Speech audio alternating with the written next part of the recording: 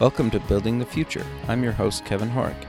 You can check out new episodes of the show every Tuesday and Thursday at 2 p.m. If you missed an episode or want to get more information about the show, please visit buildingthefutureshow.com.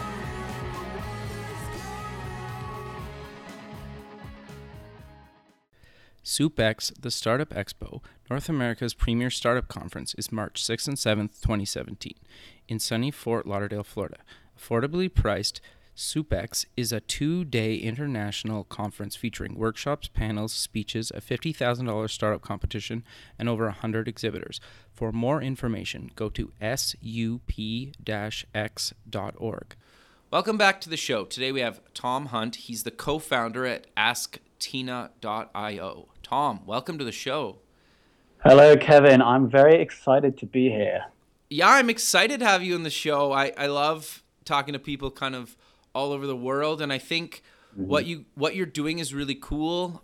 You're currently in London, and I'm currently in Canada, and I love how I get to talk to people all over the planet because I do this show. So welcome, Tom. Welcome. It's awesome to be here, and what I really like is that sometimes we do not we get used to these amazing technologies that we have, right? Sure. Like being able to speak to someone with such great audio quality on the other side of the world was like no one could have even foreseen that 100 years ago. Right? Totally. And now here we're sitting here discussing awesome things. Like it is really amazing, and I'm glad that you sort of brought that up to remind us how lucky we are. Totally. Yeah, it's mind-boggling, right? And that's the one thing I love about doing the show is I can have anybody on the show because of technology and the fact I'm in technology and I love technology. It's a total bonus.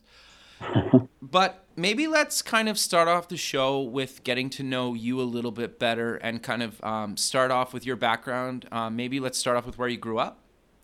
Yeah, sure. So I grew up in a small town in the west of England called Chippenham. Okay.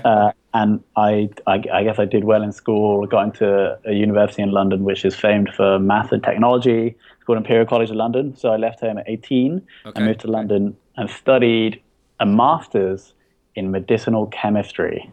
Okay. What does that actually mean for people that don't really know what that is? So it was really a master's in chemistry, but my final year project was in medicine. So we're trying to create an anti-cancer protein. I didn't manage to create it. However, it was in that final year that I realized that I didn't want to pursue a career in chemistry because I spent 6 months in a laboratory on my own playing with liquids in glass cylinders. So I decided I wanted to do things with people. Okay. However, my choice here, I think, was somewhat flawed. I really, because I didn't know what I wanted to do, I based my decision on what my brother had done, what my mum wanted me to do, and what the rest of my sort of cohort in university were doing, going to work in banking/management consulting. Got you. So I then went to work in a company called Ernst & Young for a year and a half, and then a company called Accenture for a year and a half, where I was really doing project management of outsourcing projects. Okay, got you. And but even like the first month joining Ernst & Young, I really realized that this was not something that I actually wanted to do. Okay. But again, I still didn't really know what I wanted to do. So it took me 3 years I guess it was really a journey of discovery, where I spent a lot of time, spending time on the internet, listening to podcasts like this, reading blogs, trying to really understand the internet because I was interested in that, and trying to really understand what else I could be doing with my life. Gotcha. And so I discovered the online marketing world, and I ended up building a business that really played on my strengths from the corporate world, which was project management and outsourcing. So I just basically connected startups in London with a team that I built in the Philippines, where I would go in, look at their processes, and hand some work over to my team in the Philippines. And I was like the middleman. Okay. Yeah. And then at what point did you decide to kind of start up Virtual Valley? Yeah, so Virtual Valley came as I realized when I quit Accenture that I'd just built myself a job. I'd become self-employed, right? I was very involved in every transaction and all the value delivery within that business. So I decided to build a system that I could sit above, where these people could transact on a platform, create and deliver value, and my time wouldn't be directly affected.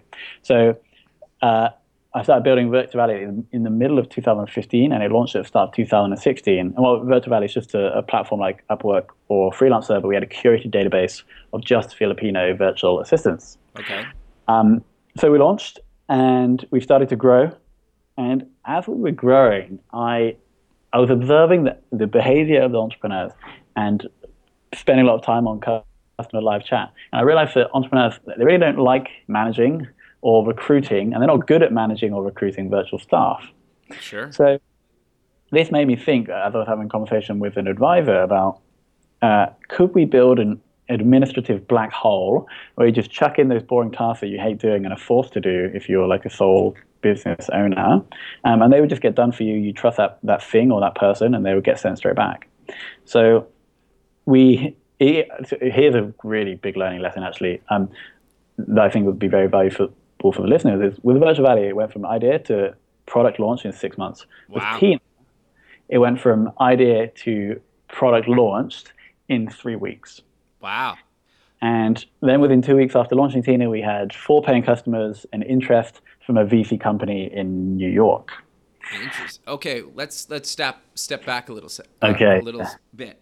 Okay, so what made you take 6 months for Virtual Valley and 3 weeks for Tina? I get that the products are different, but related at the same time. But what was your reasoning for kind of taking 6 months compared to 3 weeks? Yeah, I think there wasn't a rational reason for it. There's a couple of things going on. First, building an online marketplace is a little bit more complex than the Slack integration that we built. So that's number one, and that's a fair point. Number two is with Virtual Valley, I worked with an outsourced development team who are based in Egypt, who are awesome. I still speak with them now. We don't work together anymore, but I don't think I managed them correctly. Okay. And we didn't have a clear scope defined at the start of the project. Okay. So that's the second thing. But the third thing, and the most interesting thing, is my emotional apprehension about launching the platform that kept pushing it back. We could have probably launched something really scrappy 4 months, but then I was like, nope, we need to squash these bugs. We need to get it better. And ultimately, it worked out okay. But in the future, I'm definitely going to take the leaner approach that we did with Tina. Okay. So before we kind of maybe go to Tina, so what you've been growing like crazy, Virtual Valley's growing like crazy. Kind of walk me through kind of exactly what Virtual Valley was doing. Obviously, you kind of covered it briefly, but give me kind of a quick overview of exactly what Virtual Valley is. Yeah, so the value proposition or the tagline on the homepage is hire a awesome virtual assistant in 5 minutes and 7 clicks. Mm-hmm. So any entrepreneur can come on, find someone, hire them through the platform. And once they've been hired, they can then get the contact details of the virtual assistant, move off the platform. But then we still have time tracking software tracking the virtual assistant's activities. Then we have an automatic billing system. So all that time is multiplied by the hourly rate upon hiring, and then that is automatically taken from the client's bank account after it's been approved at the end of the month, with 20% going to the platform and 80% going to the virtual assistant. Got you. Okay, and then how do you guys find kind of virtual assistants? Yeah, so this goes back into the launching of marketplaces, right? So we wanted to take the side that's easier to get to the platform and then build that supply artificially so that when the demand side, the entrepreneurs, the harder group of people, the more expensive group of people to get to the platform come, they have the person to interact with. Gotcha. So we actually manually recruited 83 virtual assistants, and I wrote the whole recruitment process and how it went on our blog that we can link to below. Sure. And so, we went ahead and did that, and then opened the floodgates, so to speak, when the platform launched and started bringing the entrepreneurs to the platform. So how did you promote it when it launched? Yeah, so I spent a lot of time thinking about this, right? In those 6 months when we were Sure. building, I had a lot of time to think. Now, because we're self-funded, I took there was actually phase 1 and phase 2 of marketing. Phase 1 was to bring like a trickle of traffic using content and social. Got you. To bring a few entrepreneurs, get feedback, improve the platform, and then we can move to phase 2, which was sort of scaling, where we'd use affiliates, referrals, and paid traffic. Got you. So I really went on a crazy guest blogging spree. I did 47 guest blogs in 3 months. Wow, that's a lot. Yeah, it's hard, especially when some of them are like 4,000 words. So it's like Yeah. every day, 2, 3 hours writing. Um, Wow. but great for my writing skills. Sure. So Sure. so that was good for links, good for some traffic and some clients. But then it built the partnerships and the relationships with the people who would then be the affiliates in phase two. Got you. No, that makes a lot of sense. Okay. So how did kind of Ask Tina come about? Yeah, so as I mentioned, there was this issue with the management. So people would hire a virtual assistant, and then they wouldn't get the results they wanted, and I would try and understand what happened. There was just no management. And then also I'd see people trying to recruit, and I'd see how they would recruit, and it was just not awesome. So I thought, can we just provide this solution where entrepreneurs don't have to do this? They literally just type something to someone, and then boom, the task is done. So we tried to understand exactly where an early adopter person would be who would use this product. And clearly Slack is very open for us to integrate with. So we just built actually a very simple Slack integration where any Slack team that added Tina to their Slack would be able to talk to us in the back end, which was also Slack. So the MVP that we launched that got this paying clients was very, very, like, not automated at all. It's just a simple integration to a group of virtual assistants that I knew were good delivering the task on the other side. But we'd offer an unlimited usage model. So you pay $200 a month and get unlimited usage, which in hindsight we actually lost money on, but it was good to get that experience and get the early traction. Okay, interesting. So for people that don't really understand the space a bit, let's kind of cover exactly what you guys are kind of doing with Tina, because I get what you guys are doing, and I think it's actually really, really cool and a much needed service. But kind of walk me through kind of, obviously people can go to asktina.io and check it out, but for people listening online or in their car or something, maybe do you want to kind of talk about exactly how to use it and what I kind of get back? Yeah, of course. So what we're building, well, what Tina really is an intelligent marketplace. Okay. So because everything is done through, or the whole interaction is done through a conversational interface, it means we're gathering loads and loads of information that we can analyze to form this intelligent selection algorithm. So Tina will be able to understand the task you're trying to trying to get done.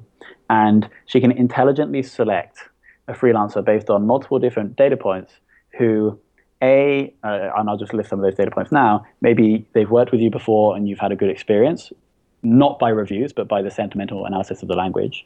They have done this type of task before. Obviously, they are online. They have had good feedback on their last 4 tasks from other entrepreneurs. So instead of having to go and recruit your own assistant for these basic tasks, Tina will always find the best person for you. Okay. No, that makes sense. So kind of on behind the scenes, so I'm typing either through Slack or just on your website, at Tina. Who's on the other end, I guess, is going to be the next question. So she understands and delegates the task automatically. So when you're first at the start of the task, it's a natural language processing and machine learning software that will guide you through the process. Okay, interesting. However, as soon as the task has been delegated, this then sends through a request to specific freelancers based on the algorithm we've just discussed. And this is really cool, by the way. This is like so exciting. We have another bot on the other side, on the freelancer side, called David. Okay. And David hasn't been publicized yet because we're still working on the front end, Tina. But David integrates only into Skype because this is where the freelancers are. Interesting.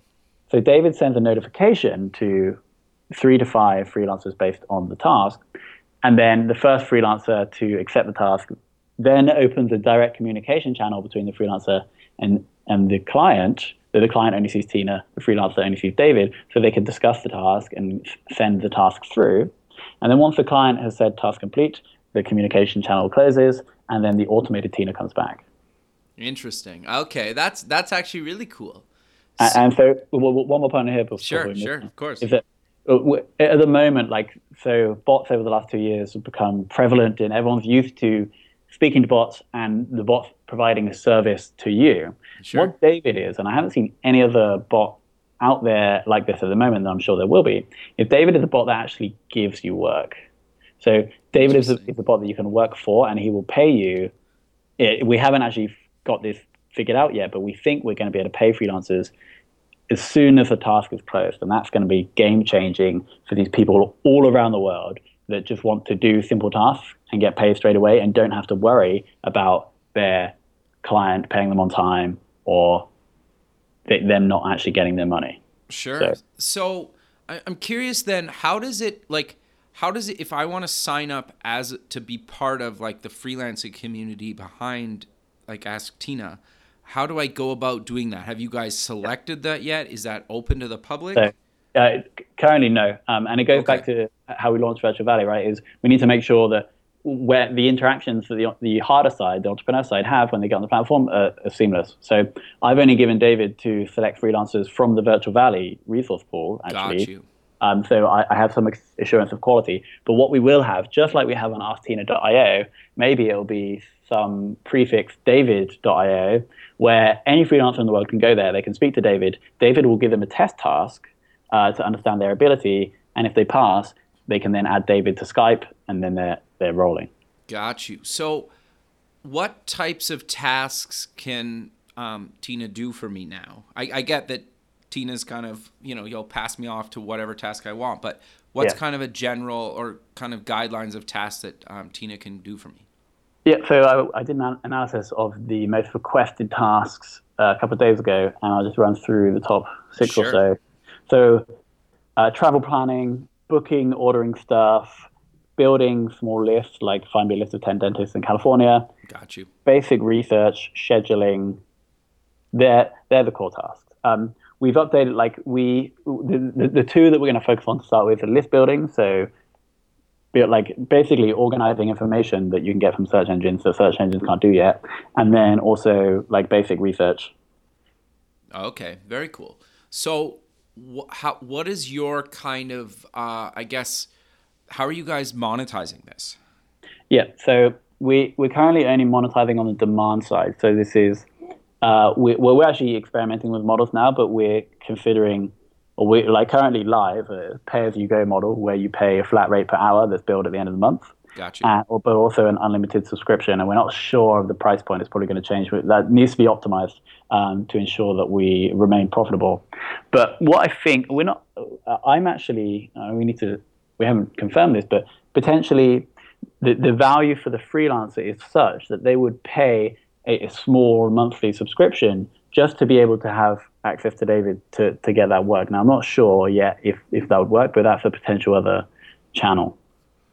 I think it's awesome. And what I love about kind of the conversation we're having right now, and I think is really what I want to stress to kind of the listener, is just because you have a startup up and running, you still haven't figured everything out yet, right? And you're trying everything with billing, you're trying kind of features, you're kind of working on back end, and I think that's super important, right? And I love the fact that you guys launched within 3 weeks, right? And now you're kind of figuring out other pieces of it based on just trial and error, for lack of a better term of it, right? And I think there's nothing wrong with that, right? And if you would have taken another 6 months to launch, you probably would have potentially had to make some big changes, right? Exactly. It's basically we're limiting the assumptions that we make. And I read a book recently called The Black Swan by Nassim Taleb. I'll sum it up. It's a really long, intelligent book. But he's basically saying that our predictions are futile. And so what we're doing is we're not predicting, we're not assuming these things that could be right or could be wrong. We're making small assumptions and then looking at the numbers. Right. And this is how, I guess it's like the lean startup iterative methodology, but as opposed to just saying, this is how we're going to charge, this is how Tina will work, we're doing small tests, looking at numbers, and then only committing to these things if the data says yes. No, I love that. And the big thing, too, I think that a lot of people kind of just getting into this, it's like the data doesn't lie, right? And you need to start getting, the sooner you can start collecting data from users or feedback or whatever it is, the sooner you can make calls on what's working and not working, right? And I think a lot of people are scared to kind of just put something out there. But I think the key is the sooner you put something out there, the sooner you can start collecting data and know what's working and not working. Exactly. So I'm kind of curious to know, where do you kind of see Tina going? Obviously, you're probably going to add more freelancers. You're probably going to add more types of tasks. But do you kind of have this like grand vision of Tina, or the fact that it kind of came out of another product, just you're kind of just going to see where it goes? No, we've obviously had to answer these. Our investors or potential investors have obviously asked these questions. Sure. There are really three routes. Route one is we continue with just these basic admin tasks, and then try to automate the actual admin tasks, right? So go from a marketplace to a SaaS model, which is obviously like is what investors want because of the margins associated with the SaaS business model, though very challenging. But I think it'll get easier over the next 2-3 years. The other model is or the other approach is to open up the marketplace to more complex virtual knowledge working tasks like designing PowerPoint presentations, building proposals, and then opening the freelancer side up to more skilled freelancers. So basically just having an intelligent marketplace. So instead of going to Upwork, where you spend all the time like scrolling through all the rubbish profiles and like getting spammed, you can just use Tina and she'll select the best person. No. Okay. Keep but then the third, and one I'm less keen on maybe because it's just less sexy, is the enterprise model where we can take the Tina system, implement that into larger businesses, and the entrepreneurs would then become higher level managers, and the freelancers would then become lower level admin resources within their organization. Right. And well, you could even maybe spin that out as another company, right? Exactly. Interesting. Yeah, see, I love that, right? And I think the thing that I really liked about you when we kind of initially connected was you kind of just like, you basically, for lack of a better term, and you could correct me if I'm wrong, is like you basically were working full time, you saw a need in the market, you built a startup, and then from that startup you built another startup based on just kind of the evolution of what you saw in the market that kind of needed solving, right? And you came up with these software products to solve these real problems in the market. Yeah, I totally agree. It's kind of like, yeah, I really see like Tina as an optimization problem. I really see the last 5 years of my life trying to optimize the solution for the problem of small business owners working in the business and not on the business, right? And I think this is really going to power the future of society, is if we get these small business entrepreneurs thriving. And I think the best way to do that is enable them to sort of step out of their system and actually become entrepreneurs. And so if we look at what I did as soon as I left Accenture, really over the past 3 years, is 3 iterative businesses like the outsource service, the marketplace, and Altina are all trying to solve that problem and are getting more and more complex and hopefully valuable as we move forward with time. Sure. Well, and realistically, as technology and what you can kind of do in the browser kind of chat space, like it's just a matter of time, right? Like Google and all the other companies are pushing so many updates to their kind of OSs and browsers so fast nowadays that, who knows where even you guys will be in 6 months, right? Exactly, yeah. So, no, that's great. So I'm kind of curious, you touched on this a little bit earlier, that you said you were self-funded. So you self-funded Virtual Valley, correct? Yeah. Okay, did you ever take investment on that? Nope. Okay. And then self-funded on Ask Tina as well? Or did you take money from Virtual Valley? Like, how did that kind of work? So the first launch of Tina only cost $1,000. So yeah, that was money from Virtual Valley. But then since then, me and my co-founder James have been working on other projects as well. I'm still working on Virtual Valley until it's sold next Thursday. But in about a week, we start an accelerator here in London where we now have money, and so we can go full time and really focus all of our efforts on Tina. So Virtual Valley self-funded, our Tina kind of self-funded at the start, but now not. Got you. Okay. And then you mentioned you sold Virtual Valley, or it's in the process of being sold? Yeah, in the process. Okay. So, and without kind of getting into details there, or you can tell me or tell the listener as much as you want there, did you guys try to sell this thing? Did you get approached by an investor, or getting acquired, or kind of walk me through kind of how that came to be? Yeah, so no, we didn't get approached. Okay. But because I spent a bit of time learning about how to sell businesses, what I'd really done, even when I started the first outsourced service business, is building relationships with other outsourcing companies in the world. Just like emailing a CEO and saying, do you want to chat? Like, I'm starting something similar.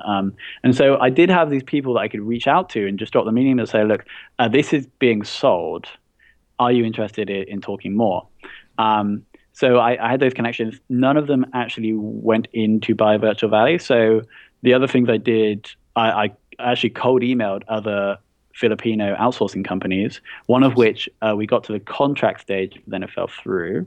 Interesting. But the person who I sold it to eventually actually saw the listing on Flipper. Wow.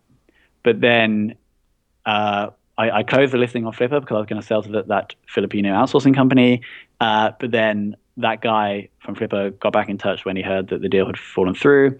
And now we're continuing with that transaction, which is going to be complete next week. Interesting. So for people, what is Flipper for people that don't know what that is? Yeah, so Flipper is a marketplace for buying and selling websites. So if you have a website to sell, you just go out there, you list it, provide loads of information, and then people can bid. Oh, interesting. Okay, very cool. So, well, congrats on the sale, first off. Thank you. So are you going to be part of Virtual Valley continuing? Yeah. Or okay, you will. Yeah. So okay. I've only actually sold 90%, so I'm still going to have an active role. I'm still going to be creating content, like continuing the journey on the blog and being responsible for building relationships, finding partners, and sort of just being the face. Got you. Okay. So no, I think that's awesome. And then obviously you'll be continuing with Tina and the development and whatnot. Yep. So I'm curious to know, you have a co-founder with Ask Tina, and I'm always curious to know how you found your co-founder, because I think that can be really, really challenging. Yeah, it definitely can. Because here's a very asked question by all non-technical co-founders, right? Because there's obviously significantly more of these people like myself, right? So, but what I would say, it is not hard to find them. It's hard to convince them to work with you. Okay, interesting. So I'll explain exactly how I found James. I think I was very fortunate. I say I was fortunate, but we'll get onto more of that in a second. Okay. So I just wrote a job description for the CTO/co-founder. We can go into detail on the job description, but it's really like you have to convey your mission, and because that's really what they have to align with if they're going to be a co-founder. They can't be in it for money. They have to be in it for the vision. So the job description was very heavy on the vision, right? Okay. And I just posted that on like free startup job boards in the UK and in some Facebook groups for London startups. And then I got an email from James. But that is not the hard part. Like if you write a good job mission and you distribute that, finding people that could be your technical co-founder, like reaching out to people in your network, that's not hard. The hard part is convincing them to work with you, right? Sure. That makes a lot of sense. I say I was lucky finding James in that I just had to spend an hour writing a job description and then post it in a Facebook group and he messaged me. But really, the reason why James, someone of the caliber of James, wanted to work with me is because I spent like 3 years nailing the whole online marketing, getting exposure, getting traffic for startups. Sure. Right. So the advice I would give to any non-technical person trying to find a technical co-founder is actually go and do some stuff to prove that you can do the stuff, right? So that when the technical founder, when you find him, he's like, okay, this guy is for real. He's actually going to do some stuff, and I have a chance of like building something cool that people will actually use. Sure. No, I think that's actually really good advice, because I think most people, whether even technical or non-technical, struggle with actually getting to market. Like, it really doesn't matter if what you build is the best thing ever. If you can't get it in front of people or figure out how to do it, you will never get traffic, right? Exactly. Or you'll get such a tiny amount. And like, I always joke that I think in a lot of cases, and I would put myself in the technical kind of founder category. So, but I think the problem is I think like 80% is figuring out how to get it in front of potential customers, right? And 20% is actually building the product. And it doesn't really matter if it's either the technical founder or the non-technical founder or whoever on the team figures out how to get it in front of people, but that is 80% of the problem. Agree? Disagree? Yeah. I mean, in the early stages, getting your early product in front of people is obviously crucial, because that's how you're going to get the information, the data to build an amazing product, right? Sure. So what I mean, yeah, exactly. So if you think of it from James' point of view, like he's just like, when I reached out and obviously I linked to Virtual Valley, he could go to the Virtual Valley blog and see that I podcasted Monday to Friday every day for 6 months, talking about how I showed people Virtual Valley, right? He's like, okay, this guy can actually do it. So yeah, exactly. Prove that you can do that early customer acquisition. Okay, so I'm curious to know, what other things did you do to promote it when you guys were kind of early on? Yeah, so I can list down everything that we've done for Argentina. So the version 1, when we launched after 3 weeks, it was just a Reddit. I just basically wrote exactly what we did in 3 weeks, posted it in Reddit /entrepreneurs, and just put one link to Tina, and that drove like 1,700 visits, which was awesome. We got a influencer to post us on Product Hunt. Gotcha. We only got like 70 upvotes, but it still drove some traffic. And then from there, this is really cheeky actually. When you add a bot to your Slack theme, you can add a welcome message that was sent to everybody in the team. So kind of like spamming, kind of not, but there's no rules about it at the moment. So we then sent this welcome message that I like perfectly scripted.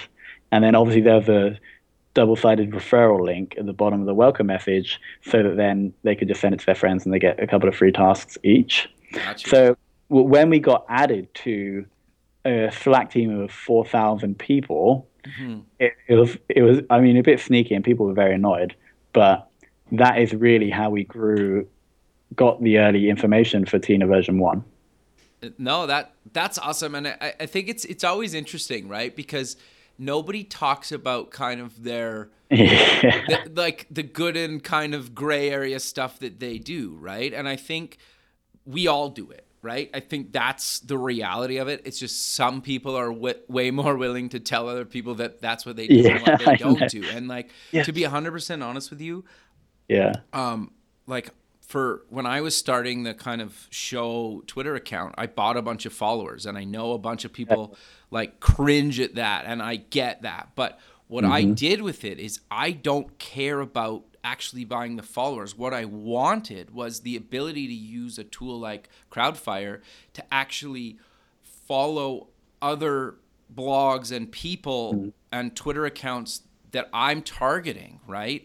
And as those crappy bot followers fall off or get deleted by Twitter, I can actually grow, like as they drop off, I can actually fill those followers with legitimate followers of people, right? And that promoted the show as a podcast for me really early on, right? And I know people cringe about that, but the thing that's funny is as I was doing that, you'd find like all the top celebrities and musicians and brands are all doing it. Like you'd pop up to see like their verified accounts are asking and doing the exact same thing. And I think even Hillary Clinton's campaign got A bunch of people figured out like she bought a bunch of followers for her account. So like Yeah. all the big media people do it. Like you name the pop star, you name the brand, they're all doing this stuff, Doing right? it. And so, and once I figured that out, I was like, well, you know what? I'm going to try and see if it works for me, and it does work for me. So,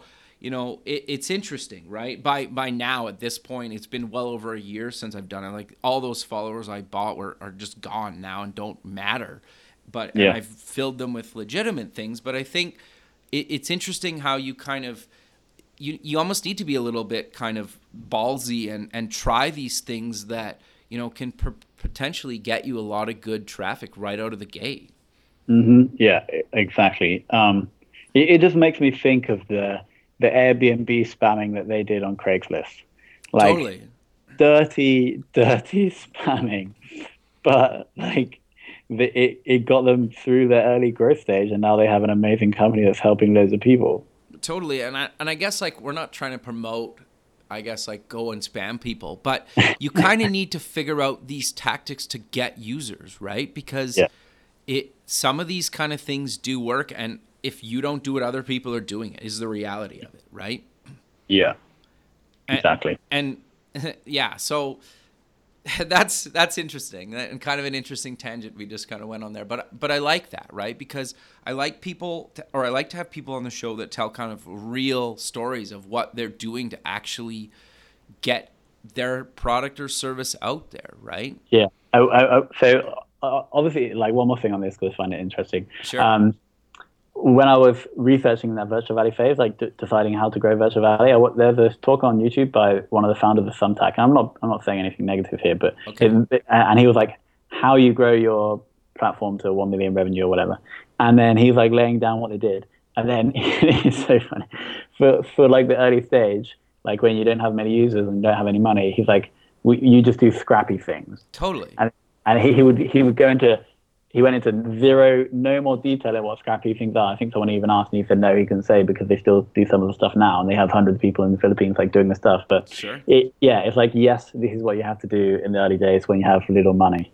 Oh, totally. And it's interesting. It reminds me of this interview, and I can't remember who it was with, but Kevin Rose he kind of interviews people, or like he video interviews like really well-known people in the Valley.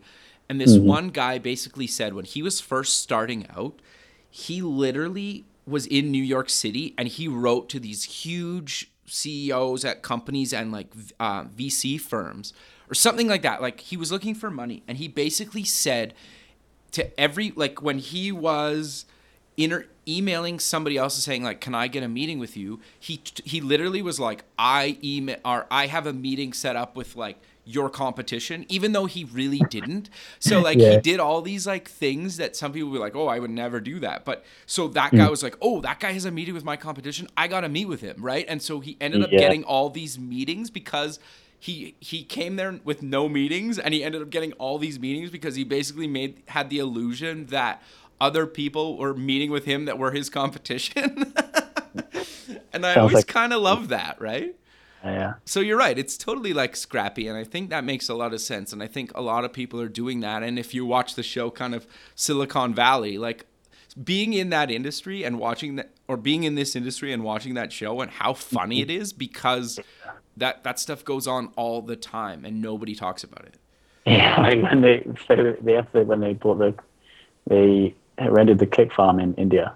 Totally. No, it totally. It's hilarious. Or like we always joke here when there's that opening or that ending scene where literally they're doing a live demo and their like servers are actually on fire. Like I think that's just hilarious, right?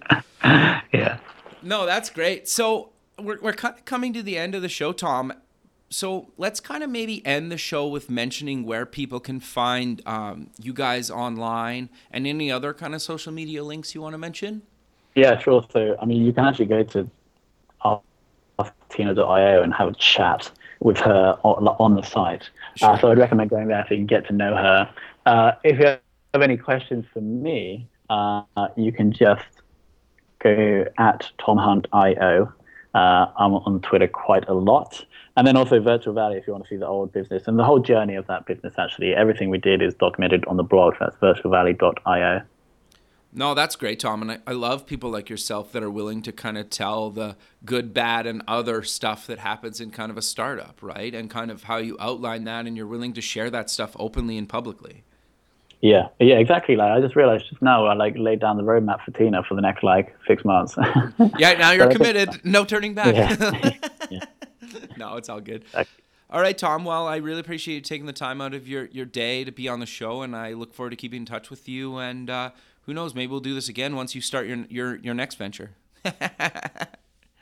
Sure. Thank you, Kevin. All right. Thanks, man. Have a good rest of your night. And you. Bye. Okay, bye.